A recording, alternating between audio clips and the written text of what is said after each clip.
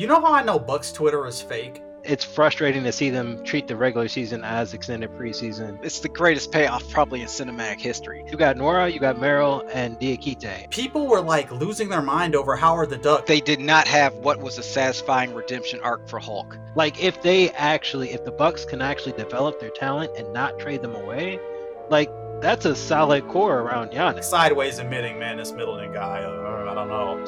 I had such a sense of dread. And some movies just have a bad guy that you can't get a lick on until the end where they electrocute him or something. Since we started this, I realized I had left this one off and I deeply regret it. It was dead silence for 30 seconds and then two young children crying and then I bust out laughing.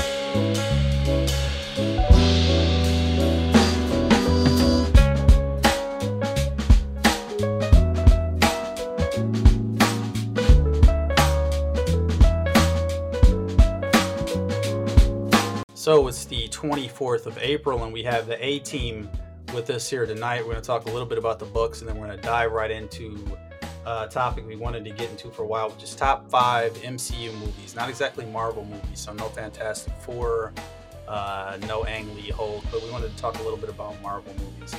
But first, so we have, look, the names don't even matter. We got the A team with us, Luke and Jay. We want to do 5. Do we want to set our timer to talk about the Bucks, or do we just want to forego that altogether? No, we can talk about them. I got at least 5 minutes worth of softball takes. I'm out of takes, actually. So I've probably seen one out of the last 3 games. But I don't know. How are we feeling at this point? I'll say this.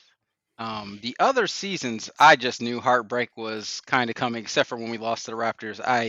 I should have seen that coming, but I didn't. Okay. That being said, this is a team I'm okay with losing with for the most part. I like our players from top to bottom. There's 2 guys on the team that I don't want to speak too ill of them, but whenever you have a team that you're not mad anyone gets in the game at any given moment, that's a team you're ready to ride with. Like Thanasis has really picked it up, in my personal opinion, over the last couple months. I don't think he's a great professional basketball player, but I think he shows signs of he could be Rodman-esque on the defensive end and work hard all the time, and I can respect that. Pat C is one of the players that that I haven't been too much of a fan of this season. Like 2 years ago, I did like Pat, but his 3 has been off. He's airballing fairly consistently, but he showed signs of working hard again. And that's really all. I need you to scrap on that offensive rebound. I need you to cut.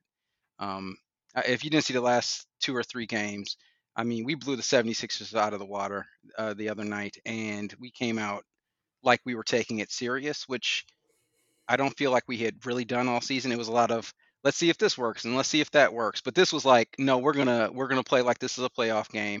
Let's see what we can do. And they blew them out of the water. They took Embiid out of the game because it wasn't gonna be close. He hurt his shoulder a little bit, but we were by 20 then. Don't let the score fool you. That was a landslide victory for the Bucks. So I'm actually positive if we lose in the playoffs, but at least we lose with the right character mix for me. Guys who are good at their positions and aren't going to let it go down without a fight. Yeah, I'm pretty positive as well. It's after last season, a lot of people wanted Bud to go, and I never was on that camp or in that camp on that boat. I just thought that he had to be willing to make adjustments, and he's done that so far this season. And I give him credit for making adjustments and also making adjustments with a brand new team. That's a lot. And even though that it's frustrating to see them treat the regular season as extended preseason. It's you got to believe it's going to pay off down the line, or I mean, otherwise, what are we doing here? I do like our bench. I think having Teague, Portis, Tucker, Forbes, that's a Hmm. legit bench, especially in the playoffs. So I'm positive on that. And then we'll see. I mean, really, I'm not worried about Philly. I don't see why we can't make the ECF. And then it's just worrying about the Nets at that point. And if we lose the Nets, we lose the Nets. There's no shame in that to me. So I like Jay said, if it's The entire time you were talking,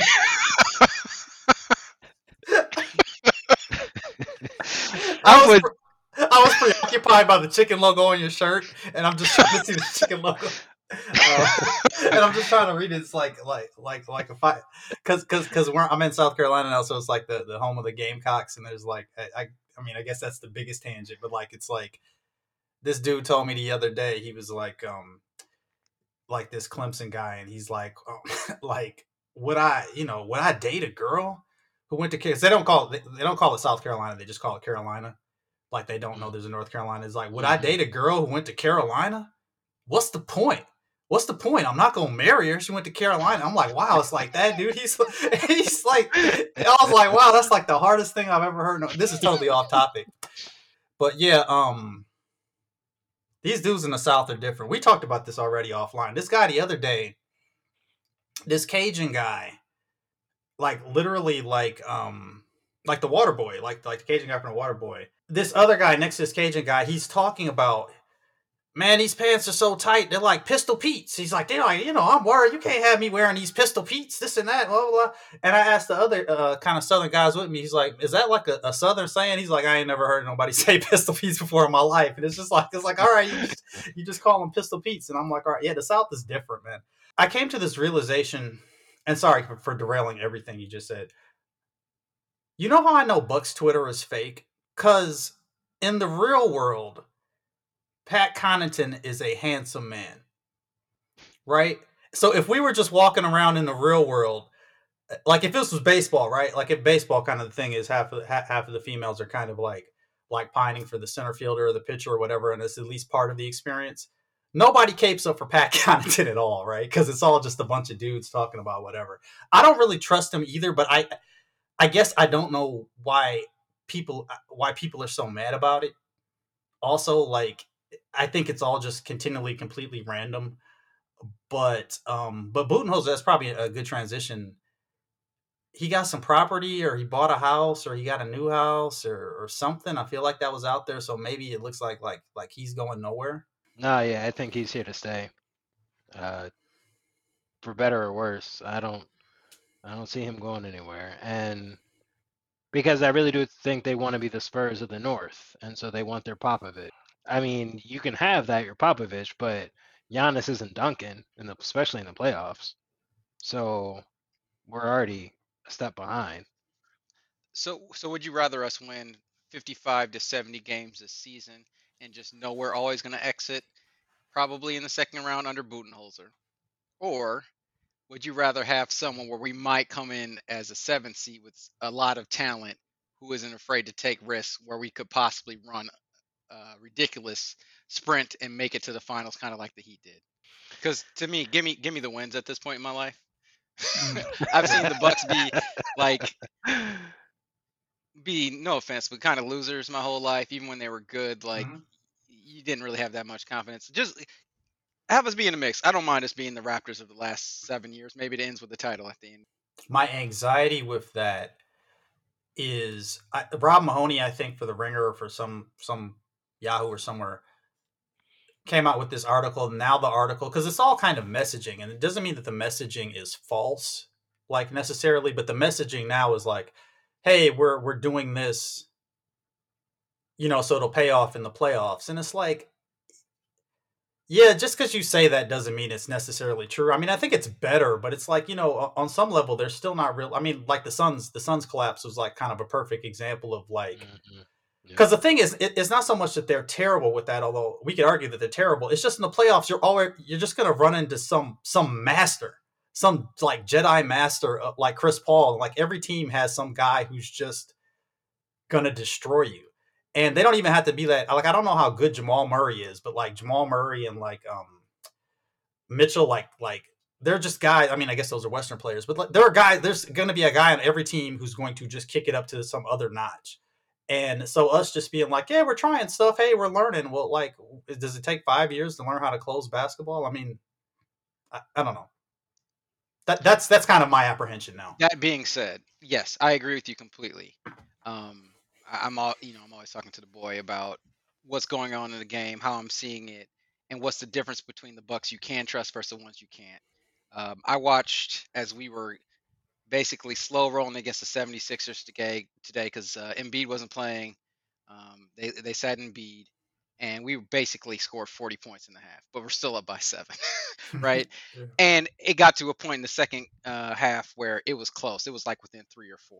But Drew came down, and it's not in his like favor. Drew pulled up on a 3 that was not characteristic for him and knocked it down. He seems to understand about swings the way Brogdon used to understand. Like, I need to drive and get an easy bucket to stop the bleeding and make the guys go back to doing what we do instead of panicking. So I still think Drew can be that guy. And we also ran several defensive sets with Middleton out of the game where I'm like, I can roll with this team. It was Lopez, it was Giannis. We had PJ Tucker in with Drew, and I think we had DiVincenzo. So it was a lot of energy and a lot of shutdown where, and I can't say this enough. I'm really a big fan of what I've seen PJ Tucker do in like a veteran role of just, you ain't gonna punk me kind of stuff, and I'm gonna keep you out the lane. You might make it, but it ain't gonna be easy. And it's kind of like the running back tandems of the Thunder and Lightning, where I'm just gonna bruise you all game, and by the fourth quarter, you're not gonna want any of this. I can definitely see him causing some problems for people in the playoff if we give him enough time. And just knowing we have a defensive set like that where no one's a clear liability, as long as we don't have Milton and Connington, I feel like one of those is usually on the floor. When both of them are off, I feel very confident that the other team's not going to be able to score on us at will. No, and to me, the real takeaway, I think at this point, I think Drew Holiday is both absolutely everything you said and slightly overrated. It doesn't really matter to him how he's overrated. I think people are now, he's still got a sloppy handle, so now it just kind of becomes this thing where like his isn't a handle, but he throws kind of just easily pick offable passes kind of too. I'm very happy with him. It's just Giannis is going to have 5 turnovers a game just on charges and stuff in the playoffs when he gets amped up. Middleton's going to give you 2 or 3, and it's like Holiday's also going to. We got like a 10 turnover starting 3, and so I'm thrilled that we have him and everything, but he's a one-time All-Star, one time in the East, a million times ago for a reason, right? He's just at that smidge below kind of level. The one thing I'll take away from the second last little bit of the Suns game that I did see is the shot that Middleton hit with 42 seconds, 40 whatever seconds, was a shot where he was open. Somebody else did something and they got the ball to him, which is what he's supposed to do, is be there to catch and shoot. Like, he should be the best guy at the team at catching a pass and taking it. All that other stuff, not so much. So I didn't get to see that game, unfortunately, even though I have an internet package of a cable provider and I have the NBA package for the Bucks. That was blacked out here in Phoenix, and it wasn't on local TV. So I was like checking the scoreboard every so often, and I knew, did you think we were gonna win that game? I called exactly that we would probably be in it or up slightly the whole game, but in the fourth, like, we weren't gonna close because CP3 is gonna do that, and that's why I was so hype on CP3 in the offseason. He's gonna hit that mid-range jumper, and there's not gonna be much you can do about it. So that doesn't. It disturbs me on the fact that we couldn't stop CP3, but he's got to come out of the West first, so I'm not too concerned about that. To me, CP3 is probably still he's probably the best point guard over the last 20 years. Everyone else is hot spurts. He's been good since he came in and has not stopped. So we always lose to the Suns. It seems like that over the last couple years. But I guess that goes to prove the point. Have the Bucks change if I thought that was going to be the way it played out, and it played out exactly the same way. Hopefully the Nets will be banged up enough and the 76ers will be banged up enough and we won't have to play both, and we can possibly make it out the East. Maybe we can catch one of those Raptors championships where you go up against a superior team, but 3 of the starters get hurt. I don't know. Anything's possible. I do like the way Giannis is kind of moving without the ball, kind of looking to pass, not just bowl over people where he's going to get those offensive charges. But once again, kind of everyone wants to go back to what they feel comfortable doing, especially when they're panicking. And we'll find out in the playoffs whether he's got a mentality locked and loaded of stop, don't charge this dude, and then kick it over the top to Lopez or to Cutting Connington, and he keeps that going. But or stop, pirouette, and shoot an 8-foot hook shot. Yeah. You don't, like it's always preferable. Like take that coin flip over risking anything. It's like you're standing in the paint, dude. Like you should be able to bounce in front of the rim, backboard, and in. I don't know. I would really love to have been a fly on the wall before the first of the two 76ers games, though, to see what kind of talk was going on in the locker room. Because I think Milton started out 8 for 10. Portis was on fire. Like everyone came out like, okay, this is it. We're playing for our lives here.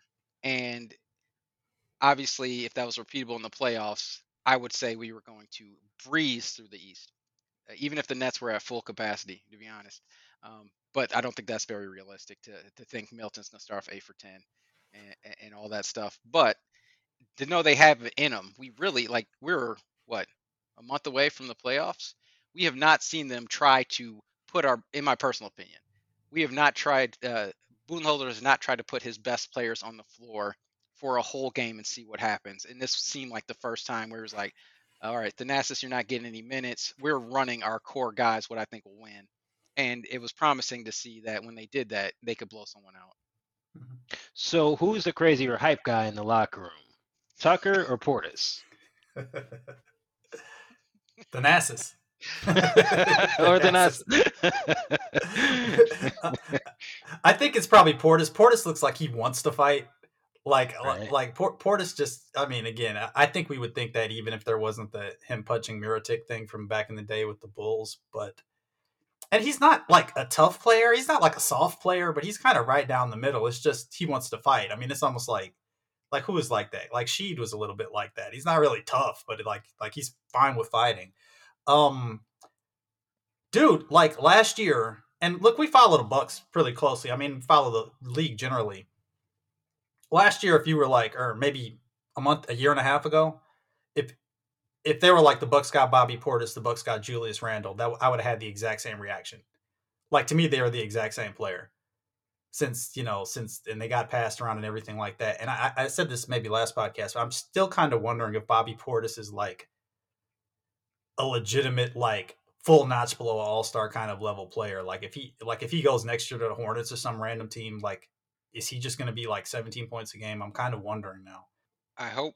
I have no idea about the cap or anything like that. It would be nice if we can keep him. Like legitimately, if we had the money, we should pay him, and even if that means moving some guys around. In my personal opinion, he might be the best scorer on the team. Like legitimate when you think about who gets minutes, who gets shots, who gets the shot they want all the time, who steals high percentage at that point. But I'd ride with him over, trying to go back and get the guy from Atlanta that we botched the trade over. To be honest, at this point, he seems to have good chemistry. Yeah. He's a real big. Like we're kind of lacking on bigs. If Lopez gets hurt or gets in foul trouble, I don't know what we do. Portis, he's not a true big, but he'll mix it up if he has to. I'd almost rather look. I don't want any part of the Heat, like at all. But the other variable too. I mean, I just don't know. Has there been any talk about half capacity or 3/4 capacity or anything like that? Are they a month away from that? Because like I'm in the South now. Like I don't really see too many masks anymore. I mean, there's like if you go to Bojangles, it's like 1 out of 10 people are wearing masks. Like, so I'm just wondering to what extent, because it'd be a really interesting thing. You saw this in baseball with I think the Rangers are like full capacity. If half of the arenas are like half full or like full, and if somebody else decides like if the Bucks are like, well, we're going to be 25% full, then it matters for seating, but home court's not going to feel the same.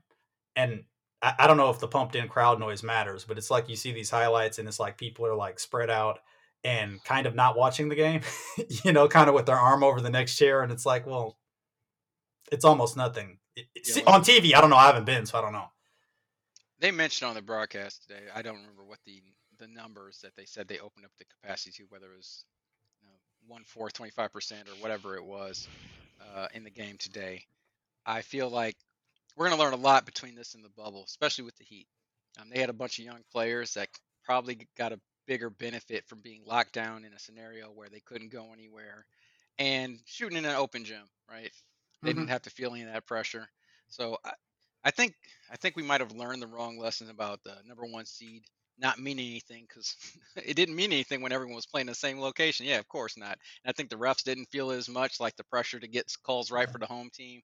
So I would like to see the Bucks try to close out this number one seed. They were talking about it today that, we have a legitimate shot because we just swept the 76ers and we play the Nets in two back-to-backs, and we'll have to see how willing they are to play Harden or Durant before the playoffs start, because that could completely shift everything. I can't remember what's Miami in now, like the sixth seed. Will we play Miami if it started today? They're I somewhere think they're around in there. the seventh. Seventh, yeah. Well, with the play-in, who knows? All that stuff's gonna get mixed out. I don't Right. think we really have a choice but to decide whether we want to, put the brakes on and just let everyone chill before we go into the playoffs, or whether we want to say, no, we want to send a message before we start. I can see it going either way, but I feel like most of these stadiums, and like you mentioned in the South specifically, they're just be like, no, open up. Yeah. We can And sell so some Well, tickets. I think they're going to open. I feel like for the playoffs, they're not going to let that money go out the door, right? So they're going to expand even Milwaukee, as liberal as the organization has been. When it comes playoff time, I think it'll bump up to at least 50%. So yeah, all the more reason to try and get that number one seed. it'd be interesting at what point they don't allow you to pump in fake noise. Like if it's 80% full, do you still get like the Minnesota Vikings, like fake all that fake stuff? But we just know it matters for Giannis more than just about any other player. It just matters for him. And I think, because look, I mean, we've talked a lot about an incredible player and all this kind of stuff, but what he does is kind of warping the limits of kind of what's traveling and what's a gather and all this kind of stuff. With the crowd going nuts, him on the break and somebody jumping in front of him and the crowd going nuts, it's easy for the official to just call that a block. In a bubble, they were just kind of like, nah, you're not a star. And they're just, I don't even feel like it was by the book. I do feel like we were kind of getting screwed, but we need that home court advantage more than I would say the Lakers. The Lakers are going to get it. The Lakers are going to get it anywhere. The Lakers will get it on a neutral court. Yep, definitely. So yeah. Anything else? Anything else? I just gotta say, if again, we might have talked about this too. At what point do you trade Middleton for assets and let Nwora take his spot? Like that 3 weeks ago. At the trade deadline. At the trade deadline. No, I was thinking about it today during the garbage time. You got Nora, you got Merrill, and Diakite, and like if the Bucks can actually develop their talent and not trade them away, like that's a solid core around Giannis. If All they you learn really how to need, play defense, I was about to say, all you need to teach in the Ward is like slide from his hips left to right and play some defense, because his jumper is on. Every time they put him in the fourth, Cole's shooting, he's hitting 3 out of 4 on just right? my guy's kind of playing off of me by a foot and I'm just going to go up. Um, yeah, if he could just slide on defense. What's up with Bud just kind of chewing out some guys randomly? Like, I've seen him go at Lopez, I've seen him go at Nwora, but Yeah. it's a fiery side of him I don't remember seeing really apply to any of the other players in the last 2 years. If he bought property, then Middleton's the next to go. I mean, that's really, to me, like somebody's going to get blamed, and that's kind of the thing I resent too, is just people. Like, I wasn't going out and saying Drew Holiday's our second best player, because that's kind of neither here nor there. I mean, fine, but like, so when you saw that big contingent of people being like, well, Drew's our second best player, what they're really doing is like sideways admitting, man, this Middleton guy, I don't know, when he was having kind of a really bad couple of months. But the trade that was out there, theoretically, yes, Harden, and yes, all this kind of stuff and all these big swings, I really think they will have regretted not getting Michael Porter Jr. from the Nuggets with some picks and whatever else for Middleton, because he looks like McGrady some nights. I mean, he's not as dedicated to being like athletic in that same kind of way, but it's very much kind of a Klay Thompson kind of stroke too. and they really missed on maybe getting like a one and a guy with upside. Although I think was it the bad knees that he had? He had like a really bad injury flag, which I is think why he so. went so late. But Middleton will be gone after this postseason unless we win the title. So either way, I'm happy. What we don't want to do, what we don't want to do is get to like the Eastern Conference Finals and then have him have some big garbage time game and still lose, and people be like, "Oh, you see," like at this point, the sample size has been so large on what his good games look like and what his great games look like and what his games look like and what his garbage games look like. We've seen the whole range of all of this, so like it's put up or shut up time. Anything else on the Bucks? Did we all watch Captain America and the Winter Soldier and Falcon and Black Falcon? Did we all finish that? I did. I did not. I didn't even start it. Okay, never mind Well, then. then you're ahead of both of us for watching. Oh, It there's seems like it's semi-confirmed that they like completely destroyed the script. It didn't even make sense why it was only 6 episodes, but now it's making more sense if that rumor or whether it's been confirmed, I don't know, that there was some kind of virus release thing that they didn't want to touch with the pandemic going on. So they basically, if this is true, unconfirmed from what I know, had to rewrite stuff and kind of just try to fix it in the editing room, which would make a lot more sense because a lot of the characters like I'm supposed to care about these people you show me for 5 seconds, and it's not in any really greater context except for to have these giant speeches, and it's just like, oh, yeah. all right. And I What I didn't come in like soft on it. I was coming in, hoping it would be as good as anything Marvel, but to me, it fell way short on making you care about really anyone. I understand the character arcs were there, but it was a little soft. was the big spoiler at the end? Nothing 'Cause really. Nothing really. He becomes Captain America. I mean, I'm sure you would have figured that out. I mean, that's a oh, spoiler, and there's another spoiler. Like, This is well, not even all right, spoilers. spoilers. We're No, gonna don't spo- listen to this if you don't want to. But also, like Peggy Carter. Is it Peggy? Is Peggy the Yeah, mom or the daughter? I think it's Peggy Carter. Whatever the daughter is, it ends up Sharon being Carter. some. Sharon Carter. Yeah, it ends up being some kind of agent of evil. She's like the person behind the scenes of the 6 episodes, which sounds intriguing, but it's not really. You pretty much guessed it if you watched the show, the first and second Right. they showed her. But The problem with the show, what I liked about 24 when it was on, is sometimes the terrorists were really bad guys, and sometimes we were kind of rooting for the terrorists, and you never really knew till about the 6th episode. Like sometimes it was like, I'm sorry to say, like the girl from Solo is in this, and I don't know if she's in some prestige BBC, some prestige actress, or if they just wanted somebody biracial to kind of underline the kind of one world, one what was it, one world, one people, one One world. Love is that Yeah, it's Black like Eyed one Peas? love. Whatever, Right. whatever it Yeah. was. Right. She just wasn't she wasn't compelling enough as a threat. So at a certain point, like if you imagine this like a 6 episode 24 arc, at a certain point all these people get super soldier serum, but they still just kind of look like regular people. But there's just all these power, and I think we're going to talk about MCU movies next. And I think one of the things that they've almost always really got right is kind of who can fight with who and who's better than who and who like and so in a movie that may or may not come up, I think it's Civil War. Um, T'Challa walks out, and the I never know how to pronounce it, but the Dora Milaje is like, "Move or you'll get moved," and he's like, "I'd like to see that," and we're like, "Yeah, we'd like to see that," because they're presumably on equal power levels, right? Mhm.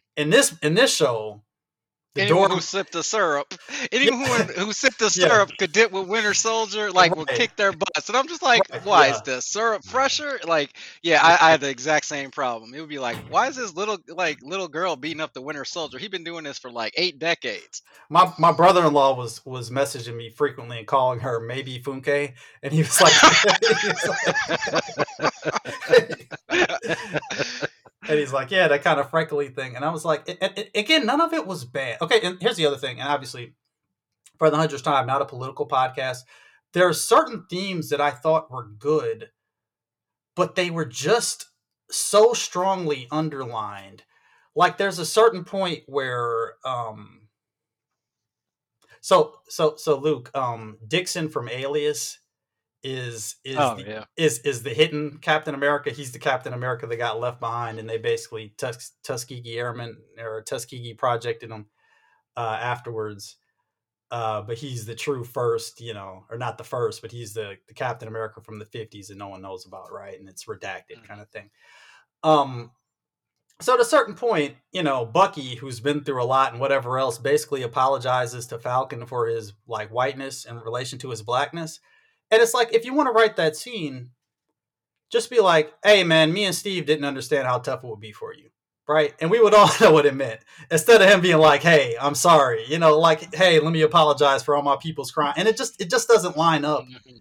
Right. And well, you can talk about the last episode if you want. Again, I guess we're spoiling this, but it was Oh, it we was spoiled the mess out of this at this point. But I agree with everything you said. The same things that stuck in your craw were the ones I'm like, this was written by someone who didn't feel like they had freeness of speech to say whatever they wanted here to say it a certain way, and they were trying to curtail it rather than it being like a conversation between two people who live in this cinematic universe. It was like wink, wink, nod, nod to this is an apology going out to everyone in the real world. Like, yes, it so was it it was was just bad. bad Like, they should have execution. turned to the camera. They should have turned to the Right. camera and said, And just broke the fourth wall. yeah. Yeah. And I felt like it was cool. So I'll just say at the end. So at the end, and I thought that was good that Captain America Smithsonian scene that shows up in a lot of things. Like now, Dixon from Alias has his own little statue in his own little area. But even with that, I thought that was almost should have been part of like a musical montage, like a Trouble Man Hold on, hold on, montage hold on, at hold the on. end. Oh, go Hold ahead. up. I'm cutting you off. Like I paused the thing to yell at my son like he wrote it like I always do. Like, wait a minute, you went to his house and he said they will kill me if they find out I'm still alive. Someone lied about me being dead. You create an exhibit about him? You basically sold him out. I thought that was kind of just like, did no one think that in episode 2 he was afraid to have people know he existed anymore? And then you put up a museum exhibit for him. I understood why it was supposed to be a nice nod, but when you think back to episode 2, it's like he should be upset right now that you put him out there like that. Some stuff is better in montage because then it's just it's just like, hey, we showed this, now we see where this person's driving away, now we're whatever else. There was also very much politically kind of a it takes a village to bring a boat back kind of thing. I don't know how you felt, and then there was a total like Rocky training montage, which I didn't really have a problem with, where because it comic books logic of how the shields works like doesn't make any sense. So the least they can do is make it seem like it's hard to learn how this thing works, and so that was every time he gets a little bit better, a little bit better, and I was mostly fine with that. But the final episode,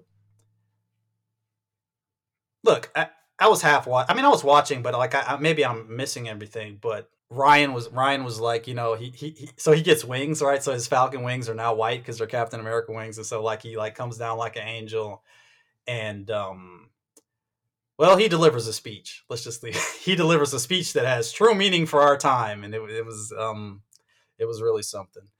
Uh, I wanted to ask real quick because you guys are more 100% legit Packers fans than me. What did you think about Rodgers on Jeopardy? I didn't watch it. I just read other people's headlines, to be honest. Like Yeah. I don't care about Rogers enough to like seek him out in other media forums.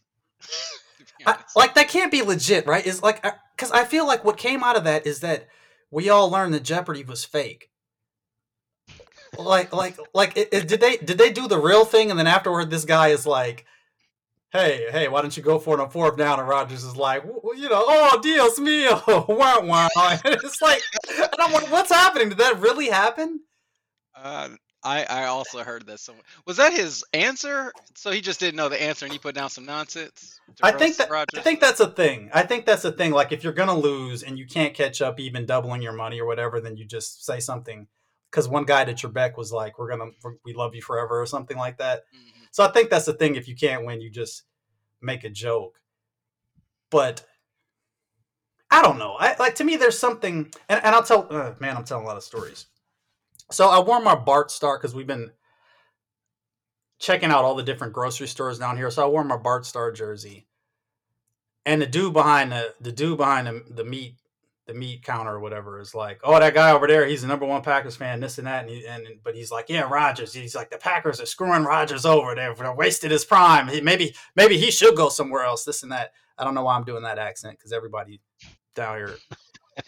That was obviously quintessential South. You just Yeah. did. Those are the Boston. It's so slow down here. It's so slow. It's so, and I don't know. My impression's not ready yet for whatever. And it's just like, and then the other guy comes over and they're like, yeah. And I'm like, wow, he successfully manipulated everyone to thinking like that it's everyone else's fault. And I like, to me, I wouldn't associate myself with like just somebody being like, yeah, I'm a loser, but it's not my fault. Maybe next year. And it's like, dog, go ahead and win. Nobody's saying you can't score when you had a ball. But that's just me. No, I didn't get to see the Jeopardy thing, but like, I don't really know where that storyline came from that we're wasting his prime. Just, I feel like that we came did. from people. We did waste his prime. So like, I don't agree with like we wasted his prime and this season being the straw that broke the camel's back. But like we've been saying forever, under McCarthy, we get up big and then we try to coast and we always lose every time. We never just try to blow someone out, right? And I think I'm not just trying to blame only McCarthy. I think this is somewhat Rodgers too, because Rodgers has been programmed from watching Daddy, aka Favre, get scorned for like throwing picks in the playoffs. Like, I'm never gonna do that when I get my chance, when I get my big chance. So rather than take No, I'll just take a sack. Right, I'll just take a sack. I'll take a sack, and it won't look bad on me when we lose. It'll, no one's gonna go back and actually count how long I held the ball in the pocket. That'd be ridiculous. So some stats are harder to track, and I feel like, look, you know me. I'd rather have Favre. I'd like to lose trying to win than lose trying to not lose.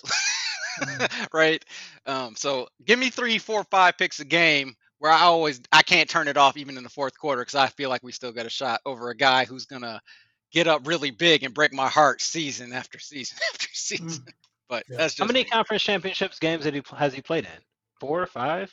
Is it 6? It's got to be at least 5, probably 6. There's the fumble off the head, right? The one this year. I think it was the previous year as well, right? The one Maybe where it's we actually 5. beat the Bears and went to the Super Bowl.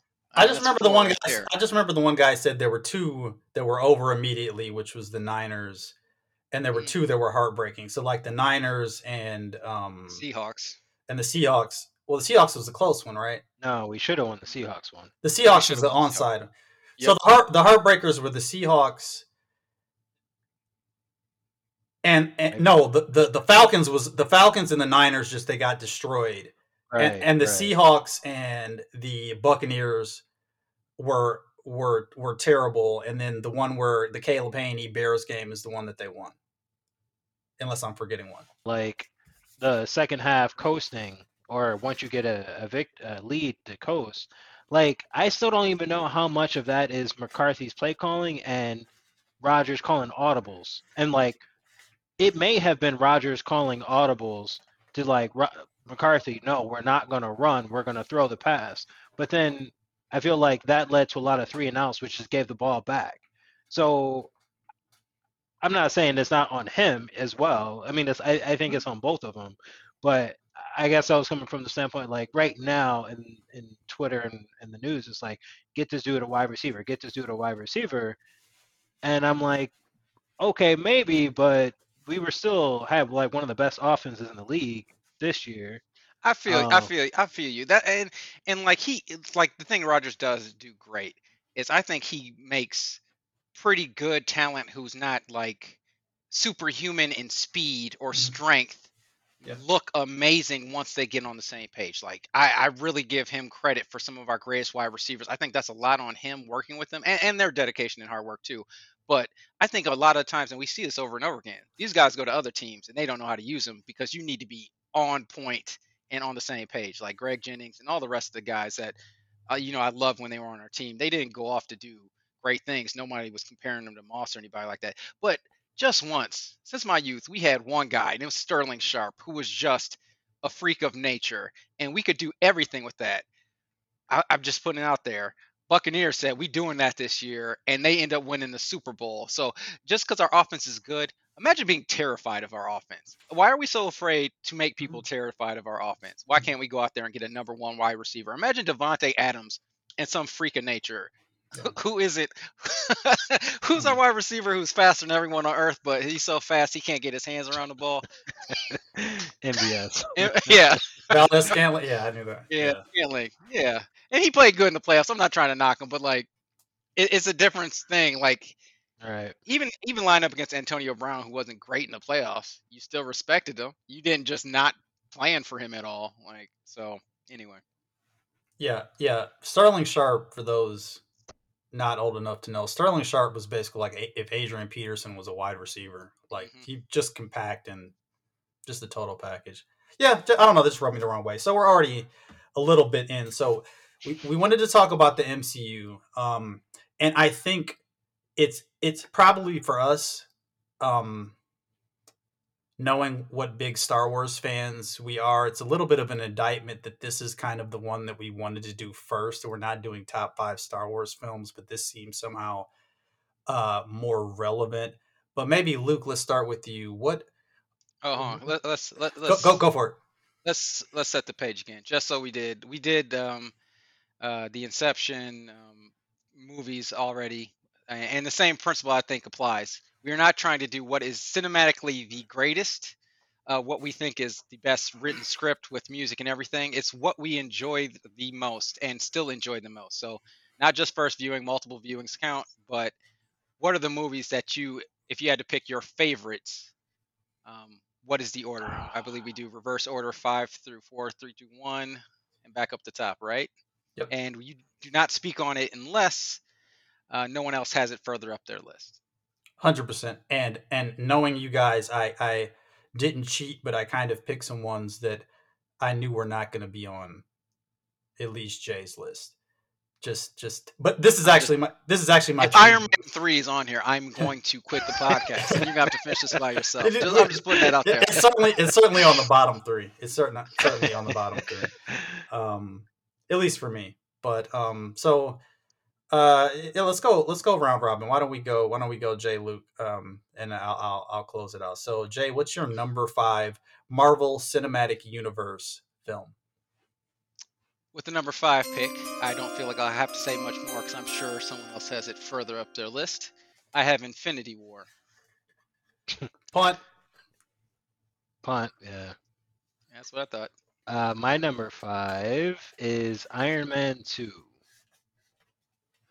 I think whoa! Oh, let's hear it. Let's go. I like this. Go ahead. This is already great. So, okay, yeah. So, like I said, this is not about the best movie. It's fine. It's fine. Just screw it. Why don't you give his address? Whatever. It's fine. Like Jay said, this is not about the best movie on the list. This is about the one you enjoyed the most. So I'm sure Iron Man is a better movie, but I really enjoyed Iron Man 2. It was funny. It was great. I liked Mickey Rourke a lot. He was really funny to me. And yeah, so I have Iron Man 2 at number 5. So I'm just gonna. Can I ask some follow-up questions? Because can I cross-examine the witness? So Iron Man 2 is like kind of hated online. I don't hate it. I don't. Hate it. Yeah. I don't know why. I'm not exactly sure why. We have some great things in there. We have the introduction of Black Widow, right? We have Tony kind of hinted they didn't want to go the full, I think, comic book story where he was like an alcoholic or whatever, like a true alcoholic. I think Iron Man 3, they were trying to touch on that a little bit more. Demon in a bottle. Is that? And to me, I do like the movie. What is the scene in that movie though that makes you think it has to make your list? I do like Warwick. I do like. Yeah, Warwick. I like the Monaco sequence. I was gonna say Monaco. That was my choice. Monaco's like nice. Him tearing up the car with his arms. I almost said Army Hammer. What's the name of the It is Hammer. military guy? It's not Sam Army Rockwell. Hammer. Yeah, Sam Rockwell. I really enjoyed the way he played his character in that movie. Yeah. No, I would say to answer your question would be Monaco because I'm like I haven't gone back and watched it recently when I should, but even just doing like a recap of it and um that's the one thing that always stands out, like that whole sequence. It was cool to see him get the suit out of the briefcase, and Yeah. it was cool to see him get beat up too. It's not like, I mean, I guess that happened in the first one too, but like, even as this, you would expect him to be even better, and then this, he gets punched in the mouth right away. So, yeah, the Monaco scene. I think Iron Man 2 kind of exists. It was still really early, kind of in the cycle. And so there were no nanobots or anything coming out to make suits. It was like he had the suitcase suit, which is like a thing in the comics, but like I didn't care about it. But it was just a cool thing to see. It's kind of, I think that one's more like two tone red and silver too. It's kind of like a different kind of look to it. And was this after the wrestler? Was this after kind of the Mickey Rourke rehabilitation, where like, I believe so. or was, I don't know if that was like then or I'm on the pretty way sure it out. was. No, I think they definitely picked him up after that movie. Like he Hmm. was kind of a big deal again. Yeah, because War Machine was a big deal thing. Like I remember, like it doesn't feel like anything now, but like kind of the final scene where they like kind of fight back to back, like people were cheering in the theater, you know. And now, Hmm. given all the other things we've seen, it doesn't seem like a whole lot. But I never disliked. I mean, it was still like a home run when we saw it at the show. It just kind of to me doesn't hold up compared to Yeah, other stuff. I think a lot of the MCU movies are great. They were great when you saw them the first time. It's just not the thing you grab because they've created more and more as they've gone on, and kind of it's harder, except for some truly unique ones that were, especially the single hero by himself in the movies. Those ones are harder to stand up over time, except for, to me, in my personal opinion, like the original Iron Man. It holds a special place. But in case that's on someone else's list, I won't go too much further into that. But it's harder for them to stand up on their own two legs against the composite Avengers type movies.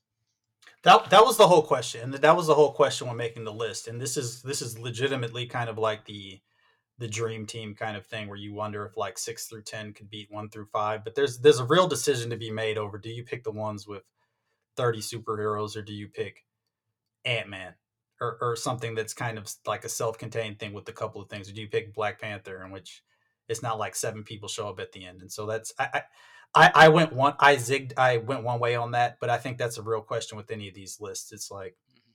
what do you pick? Do you pick the ones that were, because I mean, and let's be honest too. I mean, like the Captain America movies became Avengers movies after the first ones, Right. and so really that certainly informed my list. But yeah, Iron Man 2. I don't really have anything bad to say about it. No, Okay, so decent fan. cool. So along the same vein, and I really mean this. But again, we discussed with the Nolan cast, and we've discussed personally with Star Wars through the years how much I'm kind of a sucker for liking a movie and thinking they can't do that again and finding it going in kind of interesting ways after that. And so I tend to overrate Dark Knight Rises and I tend to overrate some of these other movies just because I'm like, wow, I can't believe there was more meat on the bone. And with that being said, my number 5 is Guardians of the Galaxy Part 2, um, Oh, which was just so much fun at the show. Um, had all kinds of different surprises. I like kind of parts of movies where it gets kind of quiet and still, and the part where Drax is talking to what's her name, the empath basically. Mantis, Yeah, he's talking Mantis. to Mantis and it's quiet, and you're like, "Hey, something's up," and you can kind of sense something was up before that, but just kind of quiet. There were quiet moments. I think the opening the opening credits, the Mr. Brightside kind of opening credits was people were like, like it's kind of rare because I don't most comedies. It's not like you go to see at least I don't you don't go see the first opening weekend where people are laughing, right? And people were just dying laughing in the theater, like with all kind of the Baby Groot stuff. I find I find it impossible not to be moved by what happens at the end. And kind of there's the extended part, and then they fly the fireworks at the end and the whole drill. I cannot in good conscience say it's better than Guardians 1, but I wanted to acknowledge Guardians 2, which I think kind of does a little bit more of everything. The characters evolve in kind of different ways. and I just like it. Yeah, the whole who's your daddy, who's your Yeah, father it's great. stuff was so well done. It was so well done. That's what everybody in the South talks like, right? Everybody in the South talks like either him or Chappelle being like, "Come on, buddy, come on, buddy." It's like, sorry, go ahead. Yeah, just in any movie franchise, it's hard to go to the sequel and either have that sequel not disappoint, right? Because really, the ones you're really hyped on, they were something special, and you didn't know the world or everything. The fact that Guardians 2 did not make my list, but that is not a knock on Guardians 2. That father subplot, and like you said, the way they let it breathe, let you be with the characters, and not just have it be action scene after action scene. They're real characters. Um, Groot won't do what Drax does and vice versa. They have their own roles, and I feel like sometimes that's lacking in movies where anyone will say with the same punchline, and at the same point, it's like, well, these aren't people. They're you wanted to get a joke off, and this was the last person who talked, so this person will respond. Um, I really just love the intimate dynamic of a father that was trying to use his son versus someone who's been there the whole time, and they set it up very good in Guardians 1. It really lives in if you watch them back Yeah. to back too. So yeah, Guardians 2, and a good soundtrack, just like the first one. Yeah. Again, That I don't know, like, is that Cat Stevens? Whatever that final song too is like, it seems like it should be in a Wes Anderson film or something like that. yeah, It's just all of them that, too. yeah, it really works. I'm sorry, I cut you off. I was about to go look up what it was. I'm sure I got it somewhere. Yeah, no, it was absolutely. You know, it's crazy, and there's probably an indication of how good it was, but like, I didn't like the initial father plot, right? And I think I didn't like it so much that it's clouded my view of the movie. So, but both of them absolutely are fun, and I remember both of them being really funny.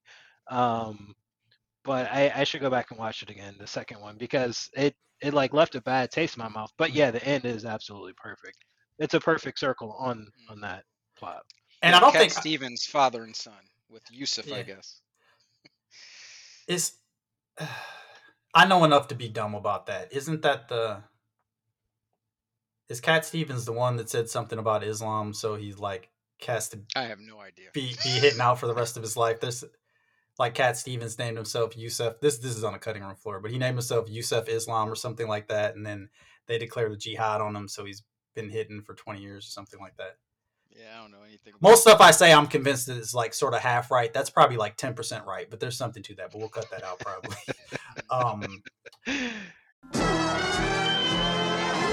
Okay, so close but so far away. Cat Stevens did indeed change his name to Yusuf Islam, which I would like say is an incredible pull by me. But it was Salman Rushdie that apparently had the fatwa, and he was criticized for being associated with it. So I basically just named the wrong guy in this thing. So sort of right, but again, mostly wrong, as per usual. Back to the show. Dude, and Yeah. I think I was the only one too, because at the show, people were like losing their mind over Howard the Duck, and maybe I was just in a like opening night or opening Friday. People were like, "Oh, it's Howard the Duck!" Like people were just in the tank for All that right. movie. Well, hold on a second. How many people you actually think know who Howard the Duck is? Or was it like when you're at a club or like at a party and everyone's like, oh, this is my jam, and you don't want to act like you don't know what it is, Yeah. so everyone adds in? I feel like there was a little bit of that because I think Howard the Duck was probably the first PG-13 movie I saw, and Right. it was probably like 5 or 6 and terrified me to death. But I'm not caping up for Howard the Duck, and I actually knew who that was, so... Yeah. I Do will you know? cape up for Never Nude in which movie they Yeah, put him that's in. true. That's true too. Yeah. Oh, the fascinating. Now we're back to me being half right about something as opposed to 10%. There's, to me, visually a fascinating thing about how close they let a character get to Donald Duck before Disney sues, and that was the thing with Howard the Duck, right? Or even like the Oregon Ducks. Like that's why at a certain point they had to start making Howard the Duck look differently. They couldn't make him look like Donald the Duck with the upturned bill, because I'm pretty sure I'm half right about that. And that's why he looks different. Surprise me. But they started out drunk because, and you know, early it's like the early days of hip hop where Paul's Boutique could just sample the Beatles 100 times and they just weren't paying for any of it. And the early days of comics, they just drew Donald Duck and called him Howard the Duck. and had him say racy stuff, and they were just like, "What are you gonna do? Sue me?" And like it wasn't, and Yeah. that's kind of why George Lucas loved it, and all those guys loved it because it was this subversive kind of thing.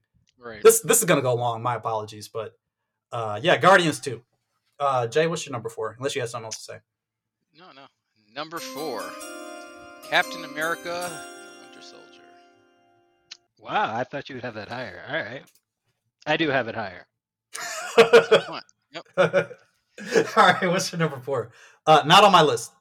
Not on my list, but that's not an indication of quality. Oh, my number 4 is Black Panther. You have the floor. Hold on, you don't know that Black Panther isn't on my list? It's No, I not, was gonna- but you didn't know that. I knew that. I'm just kidding. Go ahead, Luther. No. So Black Panther, it was tough for me.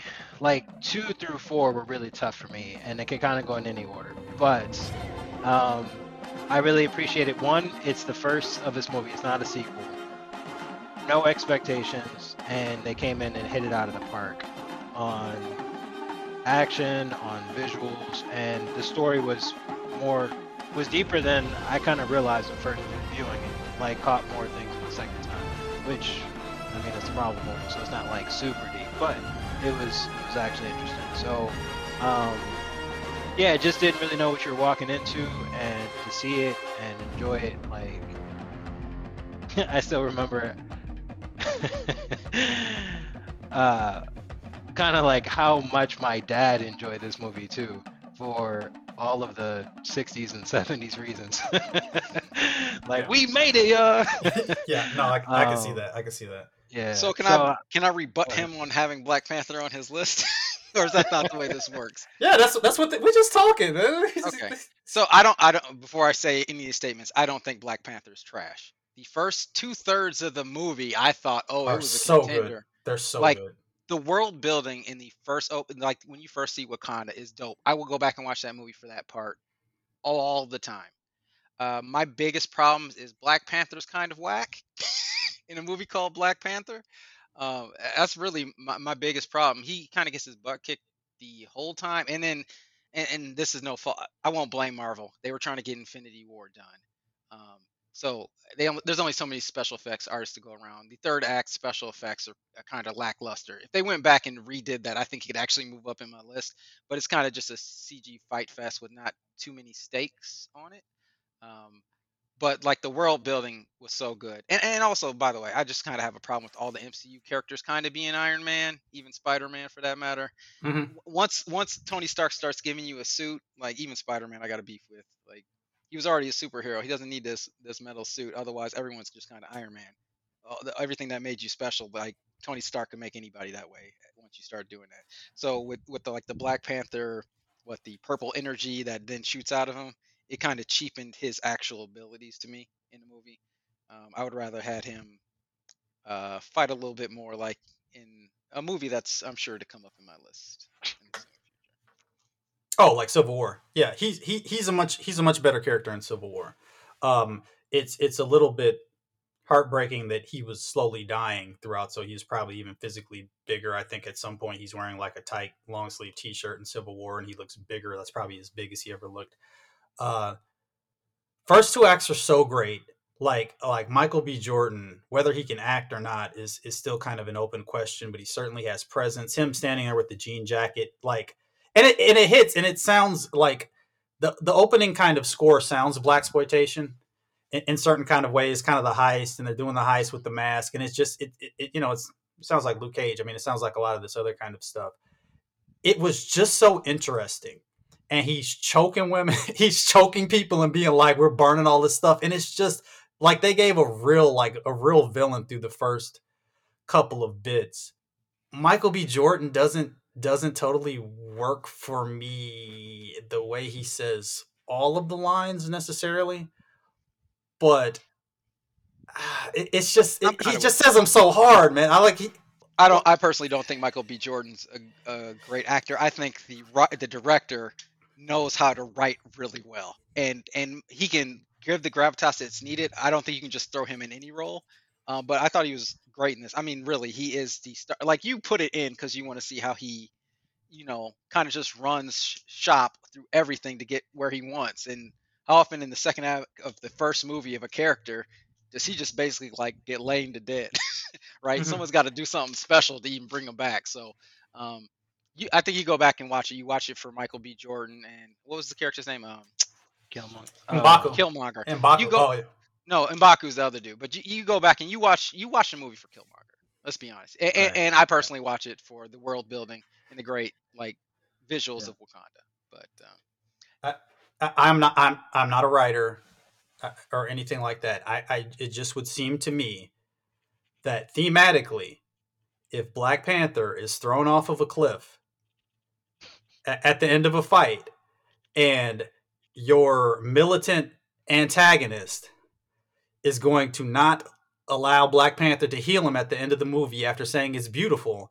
He and even drops a line about my ancestors' slave ships is better than bondage, and he says that all hard. You have to jump off the cliff, like the end of Crouching Tiger, Hidden Dragon style. Like that's the theme of the movie. He should have jumped off into the mist.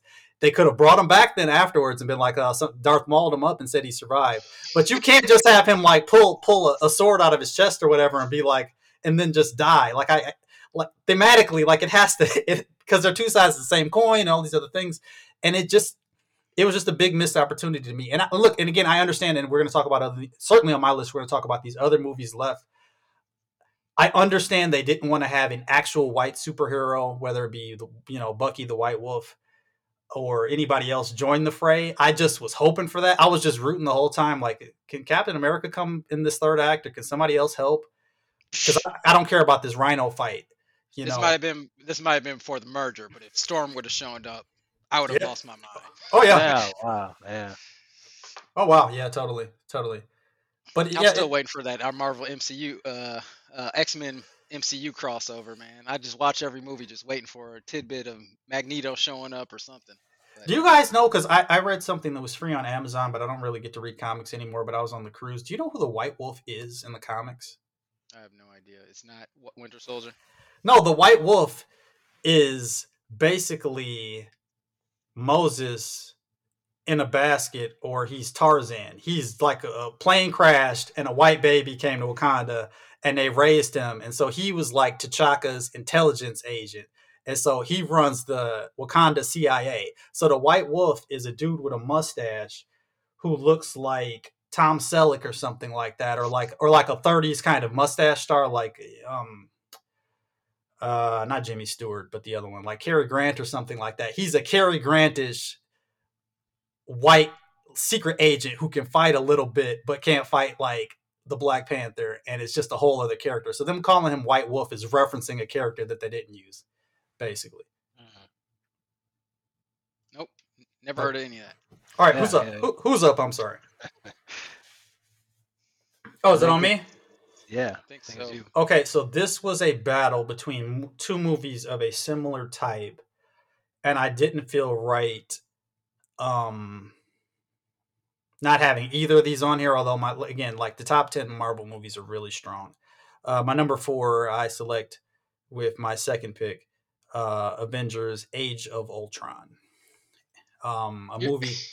You're such a contrarian. That's the reason why this made your list. Go ahead, finish. Perhaps the great maybe it's possible.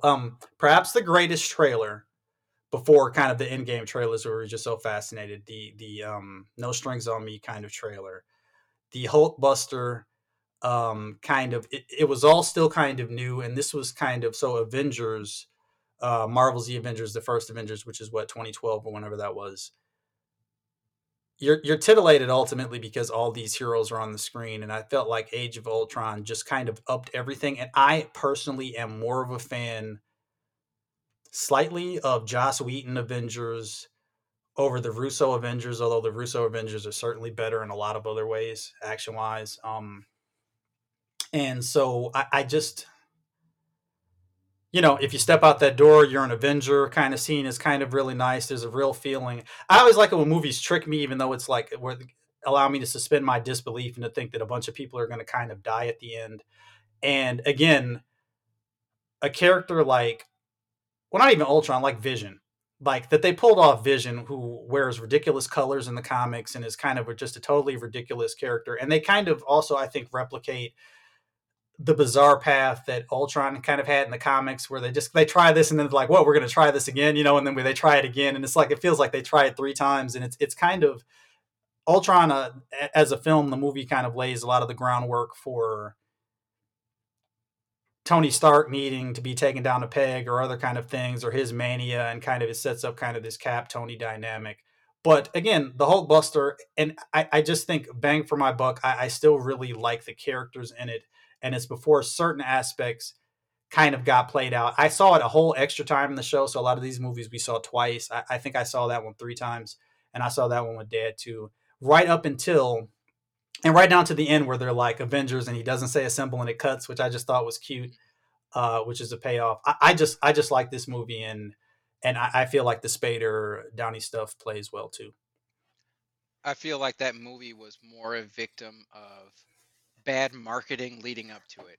Because if I did not know Hulk fought Iron Man in the Hulkbuster armor when I showed up, I'm sure it would have been much higher on my list. You need those reveals when you're actually at the show, but they spoiled it in the trailers leading up to it for me. Um, Otherwise, I think that scene really carries the movie. But once you know it going in, it's kind of like, well, now I know that Hulk's going to somehow go bad and be fighting my Iron Man, right? You can figure that part out. Um, to me, underrated scene, and actually probably my favorite scene of that movie. I'm pretty sure it's this one. Correct me if I'm wrong. But the conversation on who can lift the hammer early on is Yeah, one of the better scenes of them just sitting back and having dialogue, and the foreshadowing that led up into Endgame made that payoff all the better with Cap. So, that's um, probably one of my top 5 scenes in any of these movies. But that's just like I think yeah, that's cute. I think the Stan Lee cameo there is cute, yep, where he tries to drink the whiskey or whatever. And right. but Thor, sorry, go yeah. ahead. I said a lot. No, no, no. Go ahead. Like I've covered everything. I don't think it's a bad movie. Once again, I think the internet. I feel like certain people on the internet just read something and then they think it's cool to repeat it and not actually stop and think for themselves. But I feel like not the best Avengers movie, but nowhere near unwatchable, nowhere near the bottom of my list. It was still a great movie. I think Whedon occasionally had his hands full with trying to set up additional sequels, but it's strong. Yeah, I don't mind Ultron the movie or the actual villain at all. Yeah, I don't. I think I saw that one twice in the theaters. That one was like I have just not a whole lot of desire to go back and watch it again, but it was enjoyable in the moment. Um, I just, for me, that one was like less impactful compared to the other ones, or less memorable, I'll say, Mhm. than the other one. But yeah, there's nothing I can say bad about it. It was also kind of interesting because once they killed Quicksilver, we didn't know if that was like a negotiating point because that was after the X Men Quicksilver scene Right. was like the breakout scene of Days of Future Past. I will also say, kind of in the first third, whatever kind of flashback sequence, I don't know if Thor sees this, I forget how it goes, but like Peggy and Steve dancing in what seems like the Overlook Hotel, and like Black Widow kind of showing there's like a cutaway scene of everyone kind of getting like a either a bad future or a bad past kind of flash forward, and it's like Black Widow getting, you know, Mom, her graduation yeah, ceremony, right? And yeah, and yeah. and that's Julie Delpy, I think. And it was just it was like, oh wow, they're going, and then Idris Elba is in there kind of talking about Ragnarok and whatever else, and there's kind of like that quick, is that Tony's vision? I think Tony's vision is before the opening credits. I've seen this I, way more than you guys. I I feel think like I've that seen I think that's Thor's vision. I think he went to some pool when he takes the and bath, right? like he just bounces out in the middle. I think they're at Hawkeye's farm, and he just leaves to go to some random Mhm. pool on Earth. Yeah.